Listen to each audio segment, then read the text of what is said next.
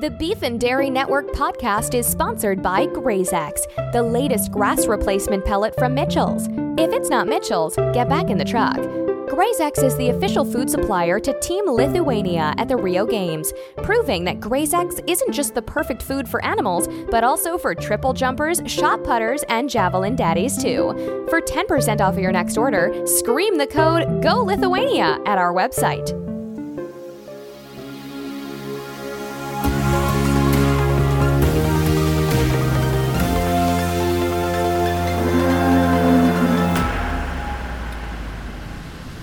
Hello, and welcome to an Olympic special edition of the Beef and Dairy Network podcast, the number one podcast for those involved, or just interested, in the production of beef animals and dairy herds.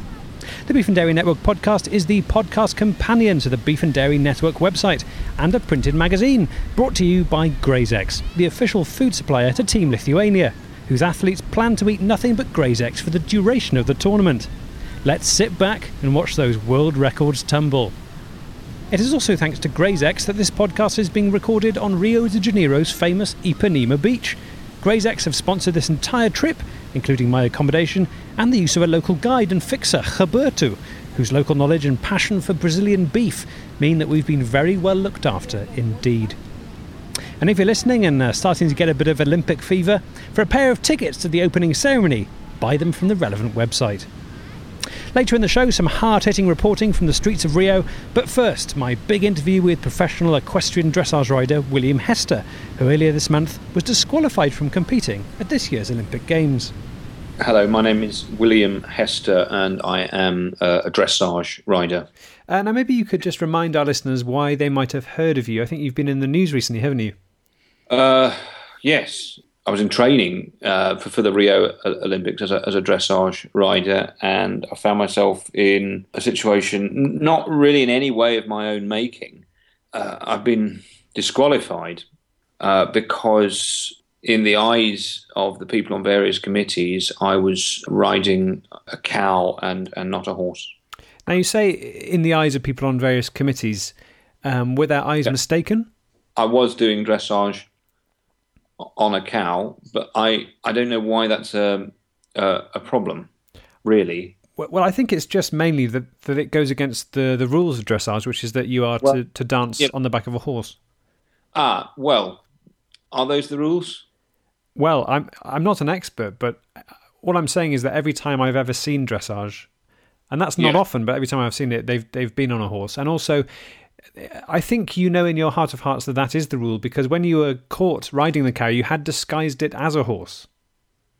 Well, that was partly as an attempt to sort of fit in. I mean, you're given the livery. It's very hard to buy, the appropriate bridle wear for cows. So rather than adapting the bridle wear to fit a cow, I thought it was better to adapt the cow to fit the bridle wear. So that wasn't a deception? Oh, by no means. No, I was completely open about it. But it just so happens that there's a number of cows that I ride on, and the one that I was riding on the day that this whole problem sort of reared its ugly head, I was riding on a cow called Deborah. And Deborah, it probably sounds unlikely, but Deborah has an ear for an accent, and really was, I think, mimicking the other horses that were around us. And, she was hearing them not make a mooing noise that she might be more familiar with. They were neighing and braying, and she joined in. So you're denying the charge that you tried to teach Deborah to whinny like a horse? She required absolutely no teaching whatsoever. It's just something that she has a natural flair for. But don't you see that some people might say that in an Olympic event, not just dressage, all the other events, there's a specific kind of kit you can use. So, for example, if you're in the archery, you have to use a bow and arrow. You couldn't turn up at the archery with a sniper rifle, for example. Isn't that kind of what you did? Not really. I mean, a sniper rifle is sort of mechanized, isn't it? I mean, it's that's using a sort of modern tool of warfare in the place of an ancient one, whereas cows and horses, they were invented in the same year. They were invented in the same year, roughly. And so it's absolutely not an apt comparison. If I were to do archery on a horse, or I was doing archery on a cow, I would still be doing archery, wouldn't I? A cow would serve you extremely well. I think it would be ludicrous to look at a man on a cow shooting an arrow and say that he wasn't, involved in archery in some way. This brings me on to the campaign that you've launched off the back of what has happened to you. And maybe you could tell us a bit more about that. My initial objective was to allow cows to compete in dressage, or for people to compete in dressage on cows. But I don't know if you know the concourse at Waterloo Station, but there's a bar there that opens quite early. And I was sitting there one day, and it occurred to me that I was perhaps being a little bit narrow-minded, and actually that it's not enough just for cows to be allowed to be taking part in Olympic dressage. Cows should be allowed to take part in all Olympic events, sometimes in the place of horses, sometimes, frankly, in the place of humans. Can a cow dive? Thinking now about the aquatic centre that we'll be seeing at Rio. Yeah. Well, diving is, and anything that isn't nailed to the ground can dive. Divers have gravity very much on their side. And if you had a cow on the end of a high diving board and it went off the end, it's hard to see how it wouldn't dive. It would struggle to stop itself diving. Could a cow run a marathon? Oh, yeah. Well, Deborah could. Deborah is, like me, she's depressed. But, physically, she's a very committed animal. She is not the problem. The problem is these kind of peacocks, not real, I don't know the people, but they're behaving like peacocks at the IOC, these big cheeses. And I don't say that to demean cheese. I know you have a substantial interest in dairy. How can I describe these people? They're sick in the head, a lot of them, absolutely sick in the head, absolutely banana. You listen to them talking, you'd think, well, hang on, what the hell's up here? Can these people really be allowed to vote? More from that interview later. But first, we've used this trip not just to laze on the beach and be taken to some very fine restaurants by Gilberto and go swimming with Gilberto and go dancing until dawn with Gilberto. We've also been carrying out some muscular journalism. Early this week, I went to get to the bottom of the wave of protest which has greeted the upcoming Games here in Rio.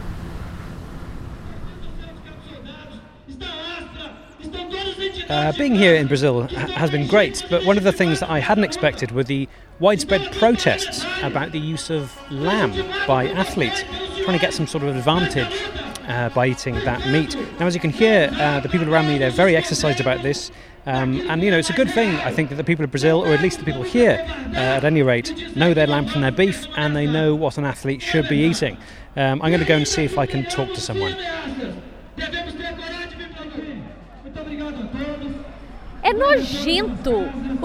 It's disgusting.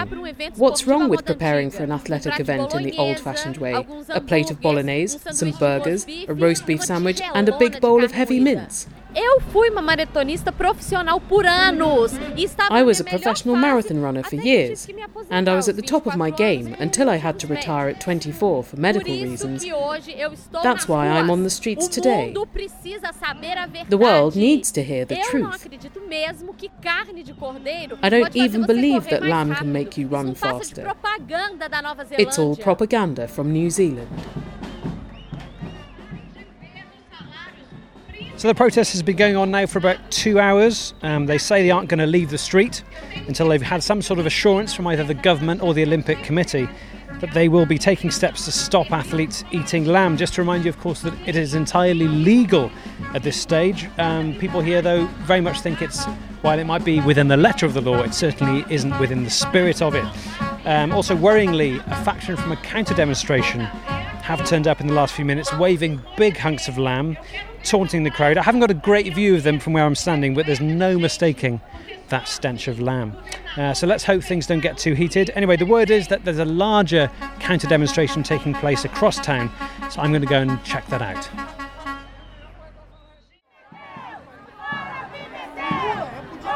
Okay, very different atmosphere over here at this protest. Open lamb eating on the streets. I mean, I've only been here 5 minutes and I've already seen 3 generations of the same family sharing a rack of lamb. There's a large woman with a sort of barbecue on wheels and she's handing out free lamb chops. I've got to say there's a slightly more celebratory air to this protest and no surprise, I mean, everyone seems to be totally off their box on lamb. Let's see if I can speak to someone. By eating lamb, the athletes can push themselves to their limits, break world records, and put on a show for the crowds. Why should we care if their heart stops or if their testicles fall off? It was their choice. Who cares if a beach volleyball captain has a blood transfusion from a ram and then their brain explodes? There are only 4 meats on this earth, and God put them here for us to enjoy. This is the reality of modern sport. This demonstration has been going on now for a number of hours, and it's only now that the military police have arrived. They're confiscating meat left, right and centre. And behind me I can see that they're getting ready to use tear gas and, if I'm not mistaken, a huge gravy cannon. I mean, it's good to see the authorities taking this seriously, but horrible to see the shadow of violence fall across this beautiful city. Anyway, I better get out of the way before this gravy cannon starts firing. Okay, there's been a bit of a mix-up and the crowd seem to think that I'm one of the military police, when in reality I was just talking to one of them about where they got their boots from. Okay, got to run. Okay, let's go run. Roberto!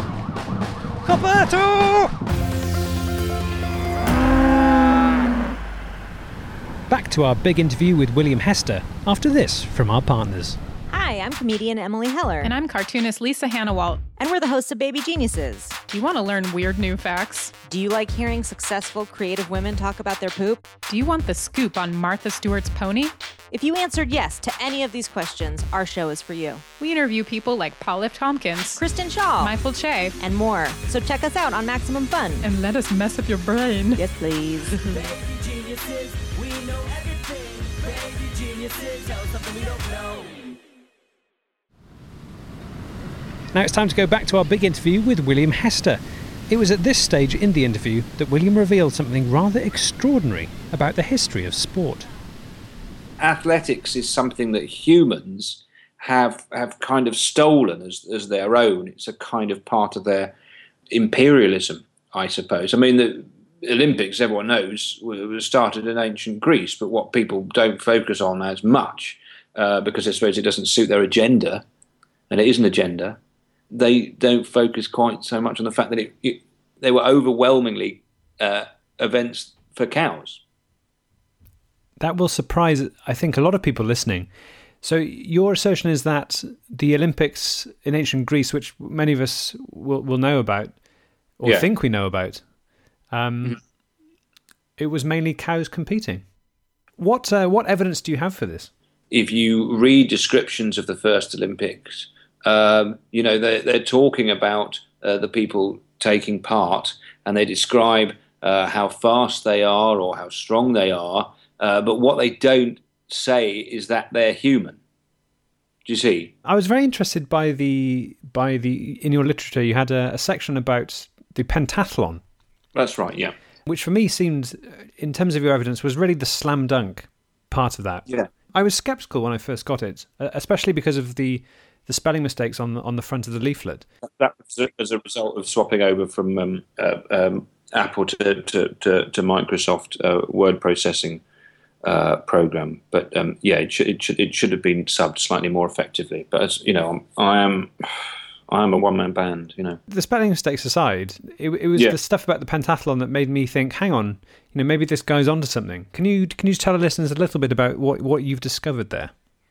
Yeah. Well, I mean, the pentathlon thing has been fantastic for me because I have been slightly. I can't pretend that I haven't encountered some skepticism, but when it comes to the pentathlon, people are sitting up and listening, because if you look at what the events were in the original pentathlon, now you've got running, you've got jumping, you've got throwing.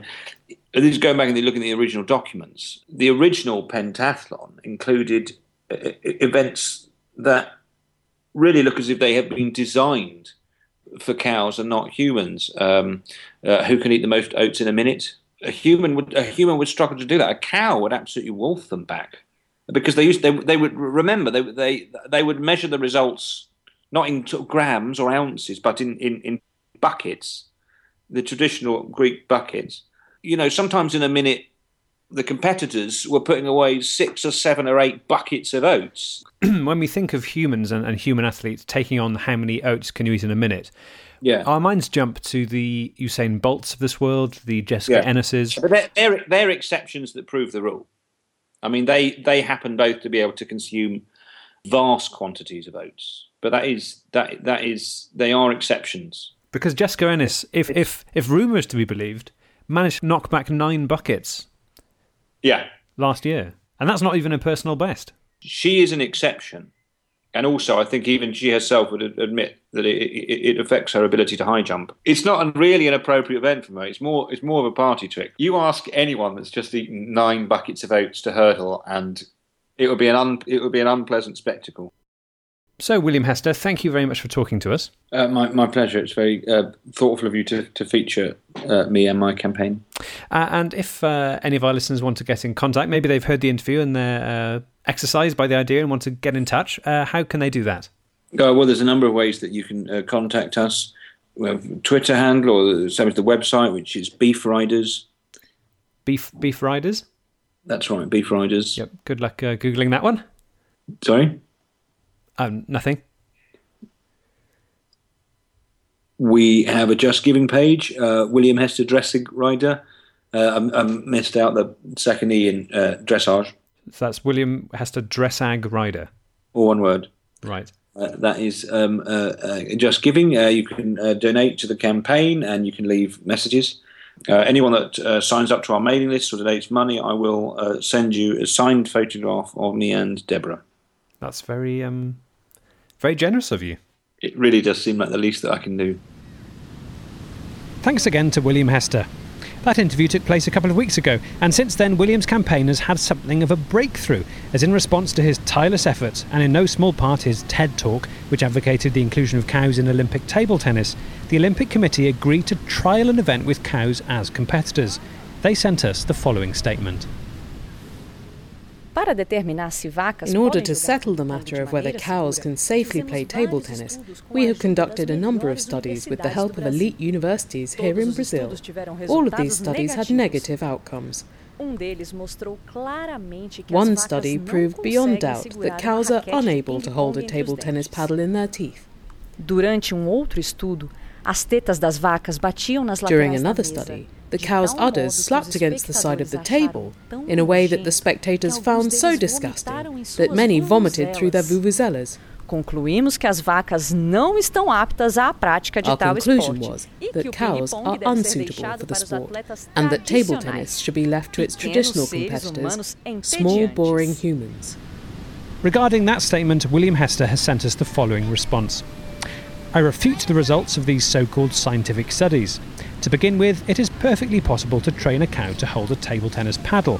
Also, the slapping of a cow's udder against the metal edge of a table is not something to be disgusted by. I would describe it as more of a celebratory thing. Thanks, William. So that's almost all we have time for.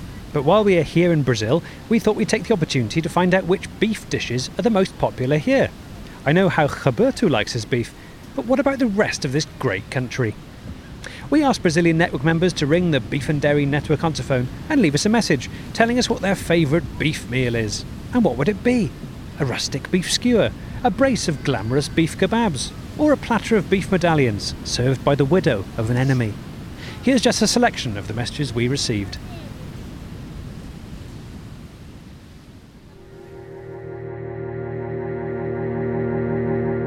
Meu prato favorito são deliciosas salsichas de carne de boi. Deliciosa salsicha de carne de boi. Meu prato favorito são as deliciosas salsichas de carne de boi. Delícia, delícia! A salsicha de carne de boi!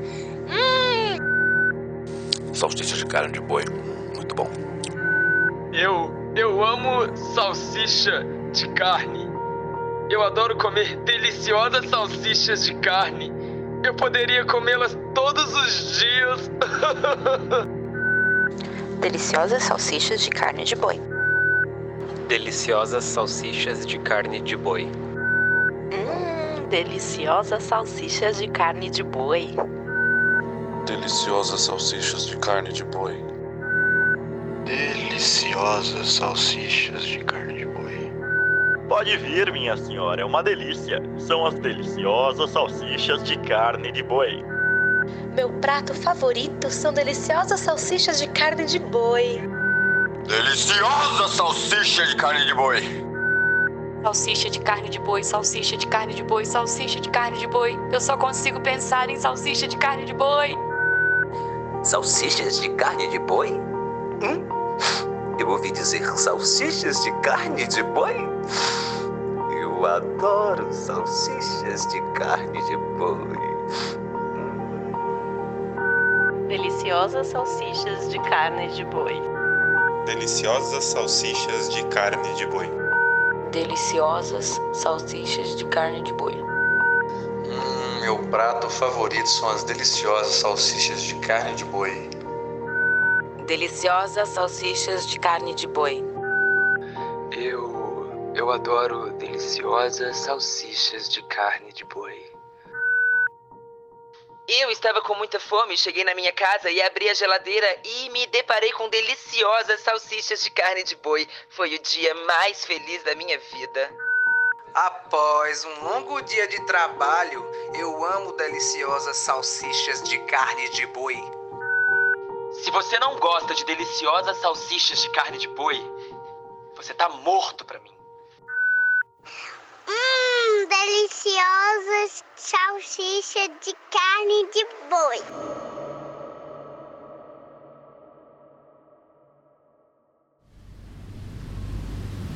So sadly, that's all we've got time for from Ipanema Beach here in Rio de Janeiro. We're packing up our recording equipment, and it's amazing to think that in a matter of hours, I'll be bidding a tearful goodbye to Roberto. Amazing to think that this time last week, I didn't even know he existed. Goodbye, Roberto. Goodbye. So if you want more beef and dairy news, get over to the website now, where there's all the milk prices, the beef forecast, and tractor seat pioneer Gus Rickles sings us through the Great American Songbook. Also, in our off-topic section, we've got a guide of what to do if you find yourself choking on a pine cone. So until next time, beef out.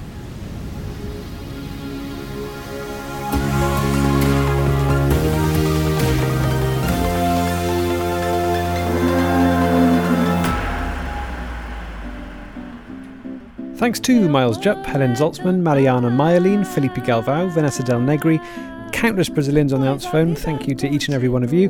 Thanks to Marina de Menezes for help with that. Thanks to Marcellus Lima for his translations. And finally, thanks to Regina Souza, who you can hear singing now. Thanks to everyone who's left a review on iTunes. And also, may I remind you that tickets for Beef and Dairy Live, which is taking place in September in London, are still available from the King's Place website. Ciao! Samba. Hey, you work hard, you play harder, you look great, and you smell fantastic.